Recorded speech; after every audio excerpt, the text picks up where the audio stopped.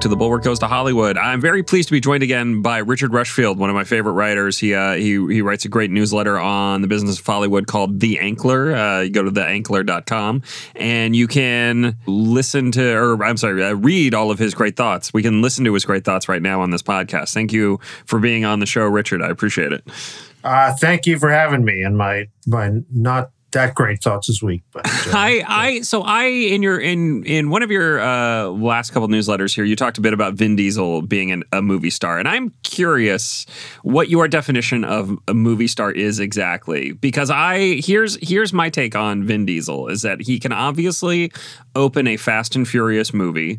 He's not bad in lots of other pictures, but he can't really open anything else. Even the franchises that were kind of started for him, the Pitch Black, then Pitch Black did well, but then Chronicles of Riddick kind of bombed, and then the rebooted Pitch Black idea, didn't do great either. I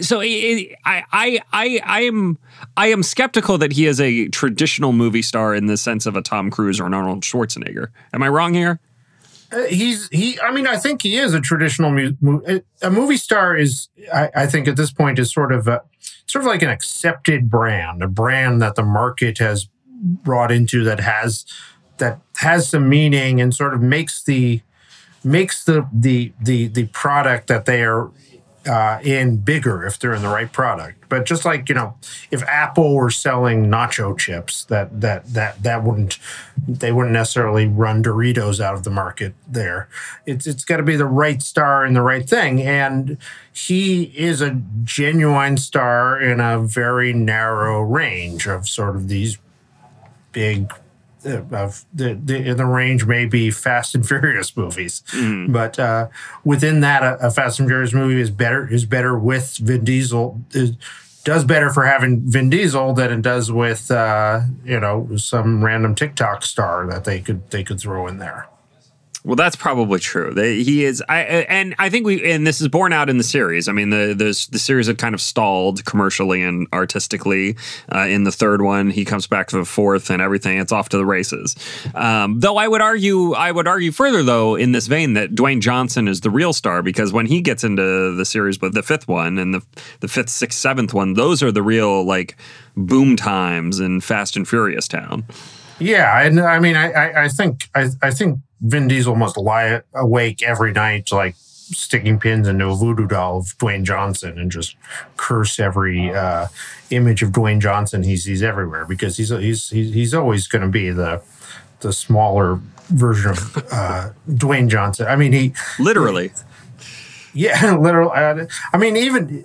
In the new one, when he stands next to John Cena, finally been referring to him as little brother, and John Cena is about 4 feet taller than him, and 3 times as it was striking. But it's stardom now is there's no longer, if there ever were. I mean, the days when a star could open anything. That is long gone, even for the giants. But the right star and the right thing still makes a difference, and still, so much about opening a movie now is just conferring that this is a big event, communicating to people that this is a big thing, that you don't want to just sit and watch this at home. You want to come out and be a part of it, which is a harder and harder thing to do. And having a real star that makes sense to people, and that is part of it. And for these movies, Vin Diesel does that. Yeah. Let's talk about F9 a little bit and its performance at the box office, because I think you could make the argument. I think you can make two different and wildly divergent arguments here. That F9 is a signal that the box office is back. $70 million opening weekend. Huge. Or you could make the argument that, box office is screwed. It tanked in China on the second weekend. It didn't do much better in America second weekend. Everything is very front loaded right now. What do we actually take away from how that movie has done in theaters, and also what we kind of take away from how much audiences are either staying away or going or not going because they know it's going to be on the universe, what it's going to be on Peacock or whatever, or Paramount Plus. I don't even know where it's going to be. Yeah, I think they just Universal just moved their movies. So congratulations, Peacock users. You've got. Yeah, we'll talk about that. We'll talk about that in a second because this was a relatively late breaking news story. It popped up yesterday. So F9. What's the deal with F9? So it's showing, again, very limited data set here of just a couple movies that have opened post-COVID, but it's showing that you can have a box office hit again. You can. It doesn't mean you will have one, as In the Heights has demonstrated, but that the possibility is there, and within this, so you basically got 3 big movies tested this out, and very limited test here. You had post COVID. You had Quiet Place 2, In the Heights, and F9. And of those, the ones that were not available immediately on VOD did very well.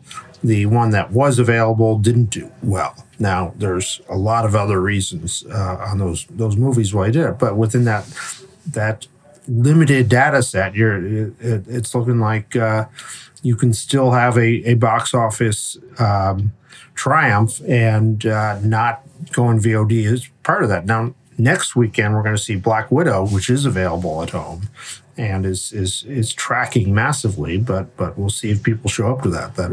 That'll give a little more information there. Yeah, the Disney experiment has been a very weird and interesting one to me, because if you look at, what they are doing is they're putting out these movies for people who don't know. They're putting the movies out in theaters and on Disney Plus's Premier Access tier. So if you were really excited to see Mulan, you could pay $30 to watch it at home, and you just get early access to it instead of it being on Disney Plus 3 months from now. You get it right away. Same with Raya and the Last Dragon, and same with Cruella. And Mulan and Raya didn't do that well, but Cruella's kind of an interesting case here. It didn't open that strong, low 20s, something like that, in its first weekend, but it has stuck around, and it's closing in on $80 million now, which, again, that's not a huge amount of money. Pre-pandemic, an $80 million domestic box office for Cruella would be considered a massive flop. But where we are right now, and in combination with the fact that it's also, pulling in some amount of revenue via the Premier Access tier, do we think that this is working for them? First question. And second question is, do you think Black Widow gets to $100 million opening weekend? Because I think it's going to get right about there. So start with the second one first. That sounds like a good over-under number. I think I would take the slightly under number because we're still doesn't seem like things are surging to that level, but that seems like about where it should come in. But I don't know, for Disney, I think Cruella will, from what I'm told, it's gonna crawl to break even. So they're gonna do all right. They're not gonna take a bath on Cruella. It's not a disaster. If you look at Raya and the Last Dragon, that movie stuck around. I mean, I think it made about $50 million domestic, but it had no marketing behind it and no nothing in it. It just stuck around and crawled its way into some sort of success. But I just think so.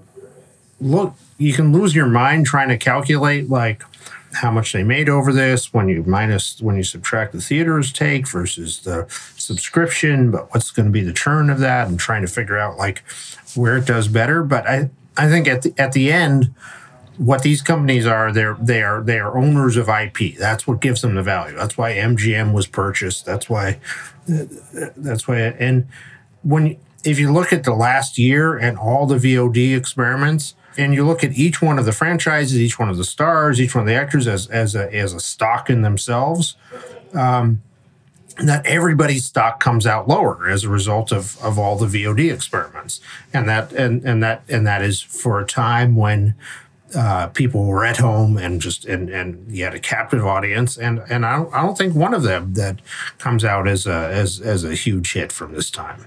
Yeah, I mean, you briefly mentioned the fact that the Universal movies are all going to go to Peacock, exclusively to Peacock after what is it, 3-month window? Is it 90 days or is it 45 days? Still, forget what Universal's negotiated now.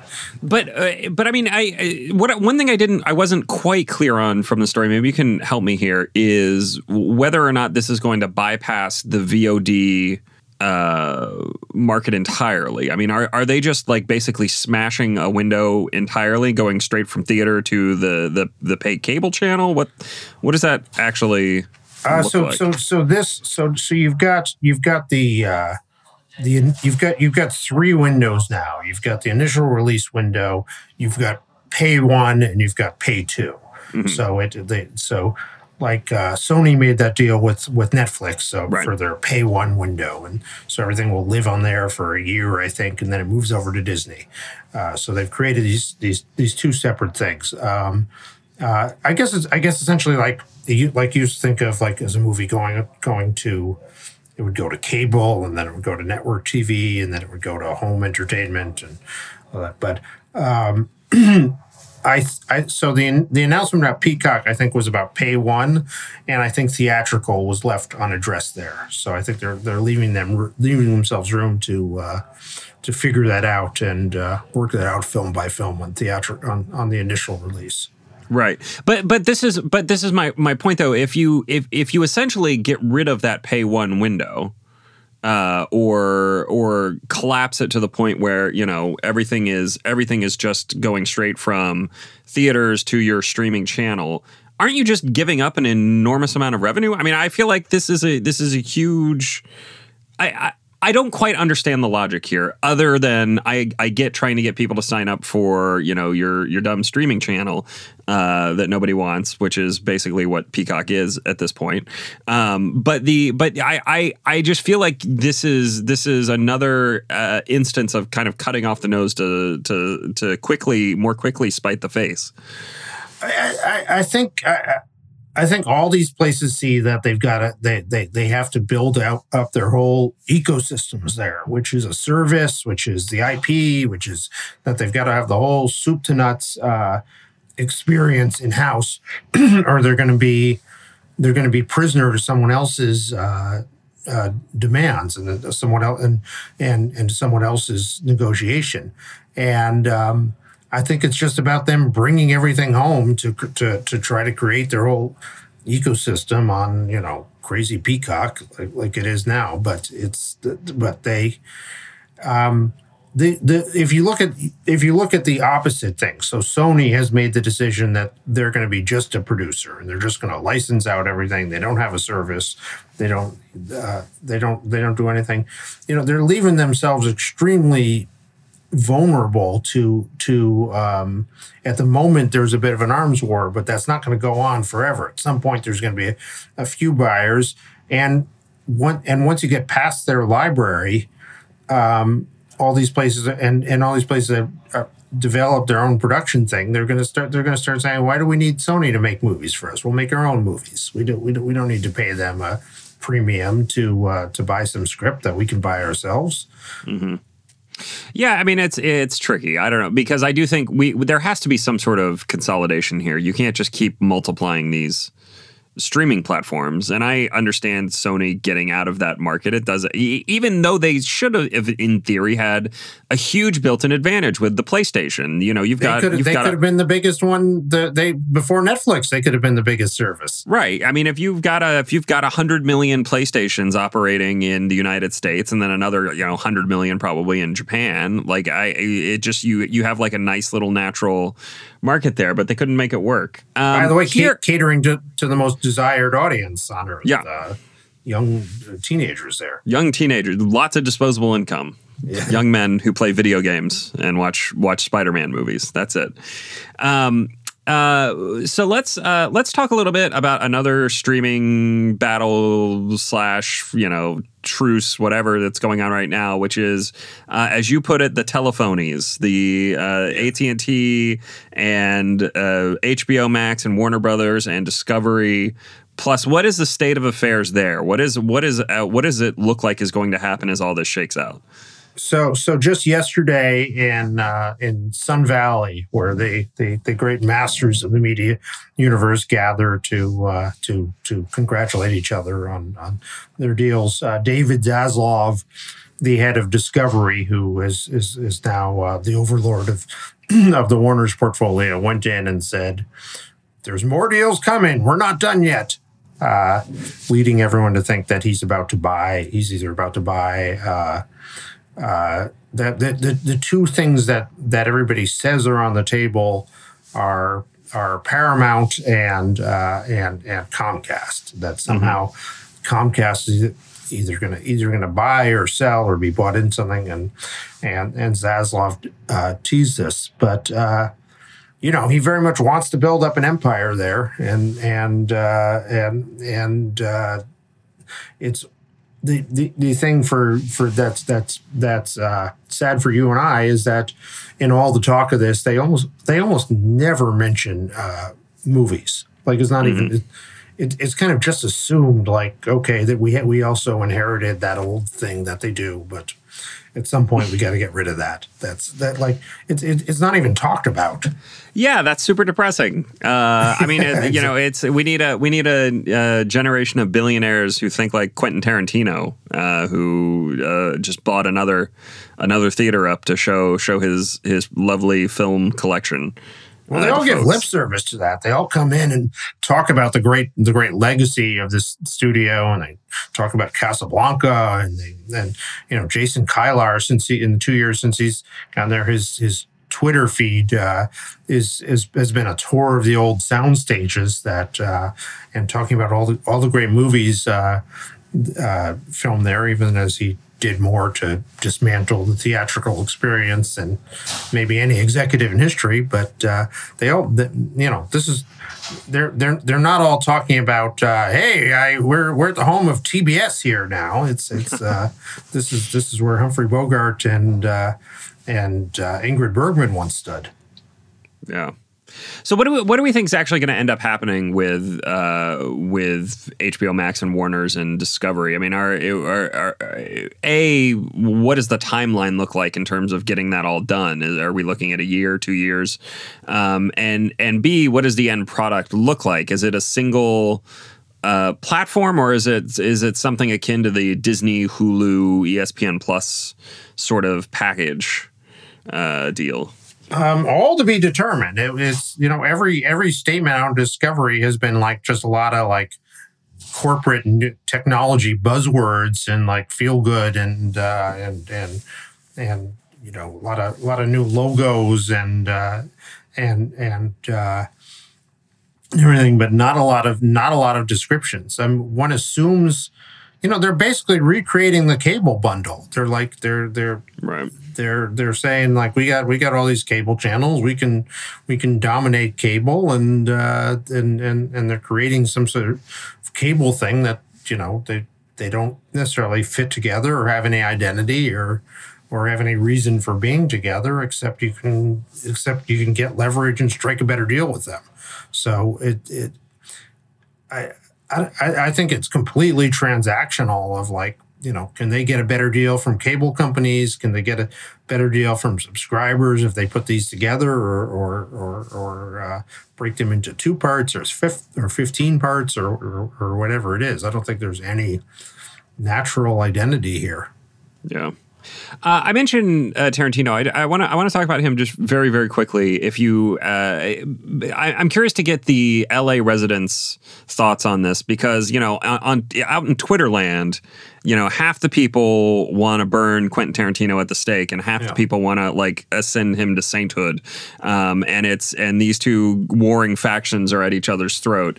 But I mean, you live out in LA. You talk to the big shots, the powerful folks, and you could in theory go to these theaters if you wanted to. What is the actual mood like out there when his name comes up? Is it just like, oh, that crazy, that wacky Quentin, or is it like, yes, he's doing a thing that matters and is important?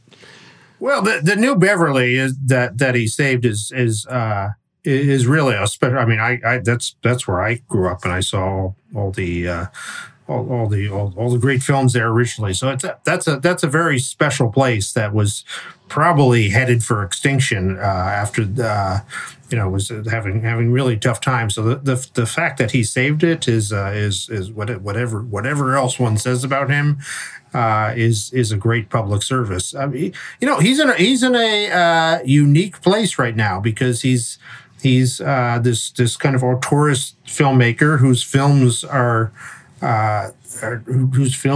doing relatively well, and studios want to be working with him.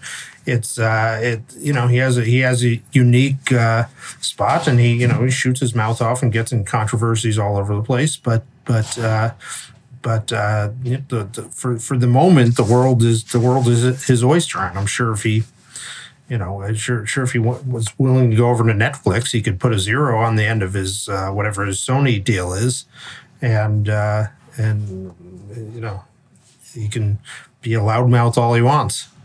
Yeah, it is funny how no controversy actually seems to stick to him. Nothing he does or says has any bearing on Quentin Tarantino. He just lives his life. I think there's something to be said for that. And it did seem like when Once Time in Hollywood came out that this was going to be Quentin damn wrong, and that the vultures were circling, and that everyone was ready to bring him down, and all the old evidence was being assembled and everything, and then it just didn't stick. He just sort of shrugged it off, and I mean, Disney's gotten really good at this, at just showing that when you don't give the Twitter controversies any oxygen, they just go away. They just in Disney when one of their people is accused, Disney, like the best I can tell, they don't even give a no comment on it. They just sort of don't respond or don't answer calls, and they wait for 48 hours and the world moves on. And I think everything was set for Quentin to go down with Once Upon a Time in Hollywood, and he just wouldn't. He just didn't know how to play the game of his own crucifixion there, and didn't get into it. Yeah. There's something very admirable about that. You gotta hand it to him. Before we started, I sent you a link to a story in the LA Times that was very interesting to me, which is the thesis of this story was basically, look, we still don't have good ratings data. The Nielsen's numbers are interesting, but they're not hard and fast proof of what is being watched by how many people. Netflix obviously gives us their little datacdotes, as the entertainment strategy guy puts it, but we don't have any really good firm ideas of what those mean. Netflix knows everything they're not telling us. Warner Brothers puts out and HBO Max put out no numbers, et cetera, et cetera. So we're in kind of a data-free zone in terms of trying to figure out what people watch. But one thing you can look at is how many podcasts are put out about any given thing, right? So the thesis of this story was basically Loki is a huge hit for Disney and Disney Plus because Loki is talked about by many people. It's very popular. There are lots of podcasts. It's got a lot of good buzz. So they're rolling out week by week, so people are continuing to talk about it. It's not just dumped all at once, and that helps them out. I would counter that slightly by saying, look, you could have said the same thing about Mad Men. If you looked at Mad Men in 2008 or 9 or 10 or whenever, that series was at its absolute peak of popularity, you could just count the number of stories in the New York Times, Slate, Los Angeles Times, Salon. You go down the list and just say, like, look, there's all these, everybody must be watching this. Look at how many people are talking about it in the media. And when in fact the ratings were about 1 million people. About 1 million people watched Mad Men every week.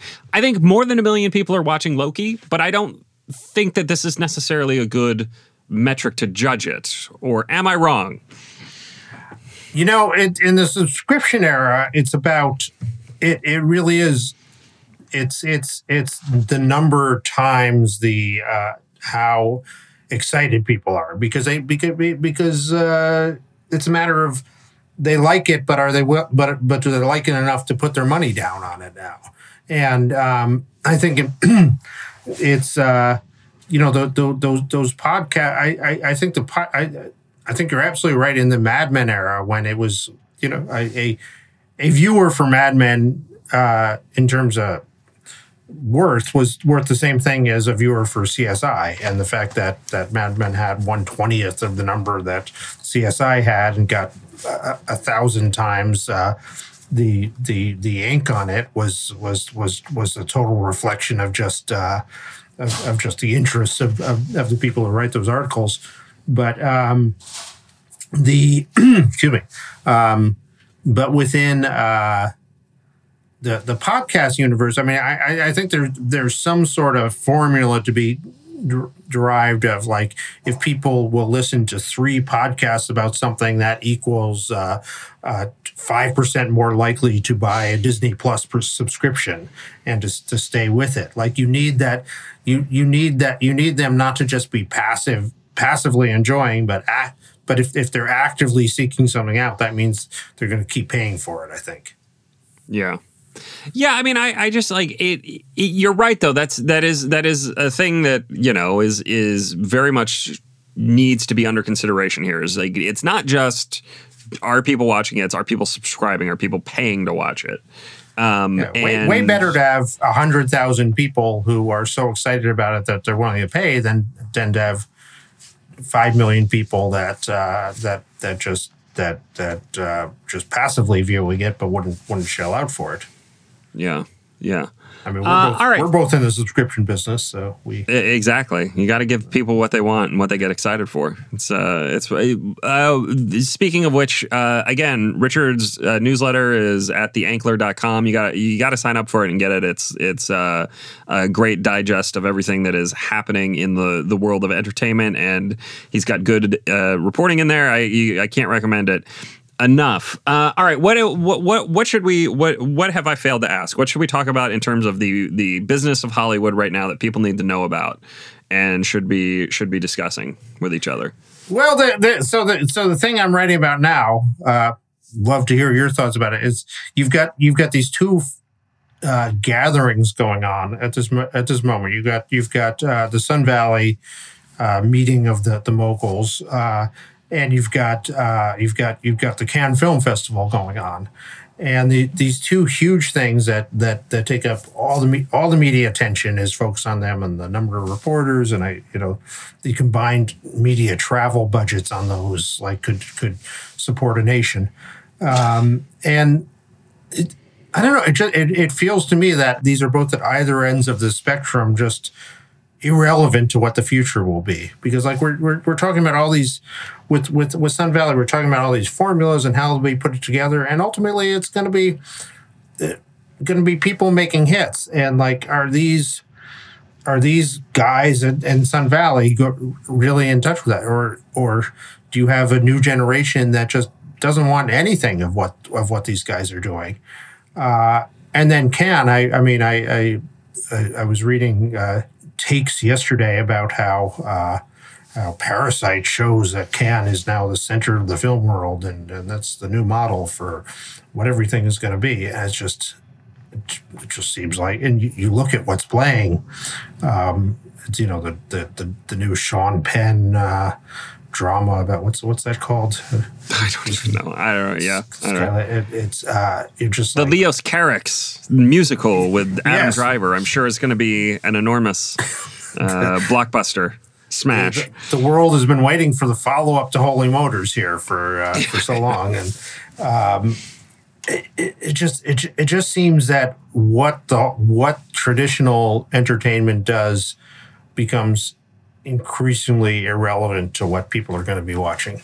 Yeah. No, I think that's totally right. I mean, what is the next big hit going to be? It's going to be a series on HBO or a series on Netflix or, a series on FX on Hulu, right? Like that is where everything is going to come from. And this gets back to your point that movies are just kind of an afterthought at this point. Like I saw one of the headlines out of the Cannes film marketplace was that I think STX paid $75 million for the sequel to Greenland. That stopped track, but then they only paid half of that for the U.S. rights. So right, yeah. I mean, they yeah. Well, I mean, $75 million for worldwide rights to a hit property is not necessarily a bad deal, except for the fact that we don't have any idea if this was a hit property. It made a bit of money in theaters. I know it did very well on VOD. So I'm assuming that the $75 million includes VOD rights worldwide. But like still, Greenland, the Gerard Butler disaster movie, which was fine. I liked it. It was okay. But again, Gerard Butler is a proven star who can deliver an audience within a very narrow, he's a rich man's Vin Diesel. Or is he? It's kind of a different, maybe a broader but cheaper playing field than Vin Diesel. Yeah, well, he's not making the $200 million Fast and Furious movies. It's more like the $30 or $40 million Olympus Has Fallen movies. Yeah. But he gets to play multiple characters. So yes. So he has. I love Gerard Butler. I'm glad. I have no ideological objection to $75 million being spent on Greenland. It's just kind of one of these things that was like, wait, what? What is happening? This seems like this is not the future of entertainment. No, it is definitely not. All right, Richard, thank you very much for being on the show. I appreciate it. My pleasure. Greatly. Go to theankler.com and you'll find his newsletter. It's great. Sign up for it. Subscribe. You'll love it. It has Sonny Bunch's guarantee. That is it for this week's episode of The Bulwark Goes to Hollywood. I will be back next week with another episode. See you guys then.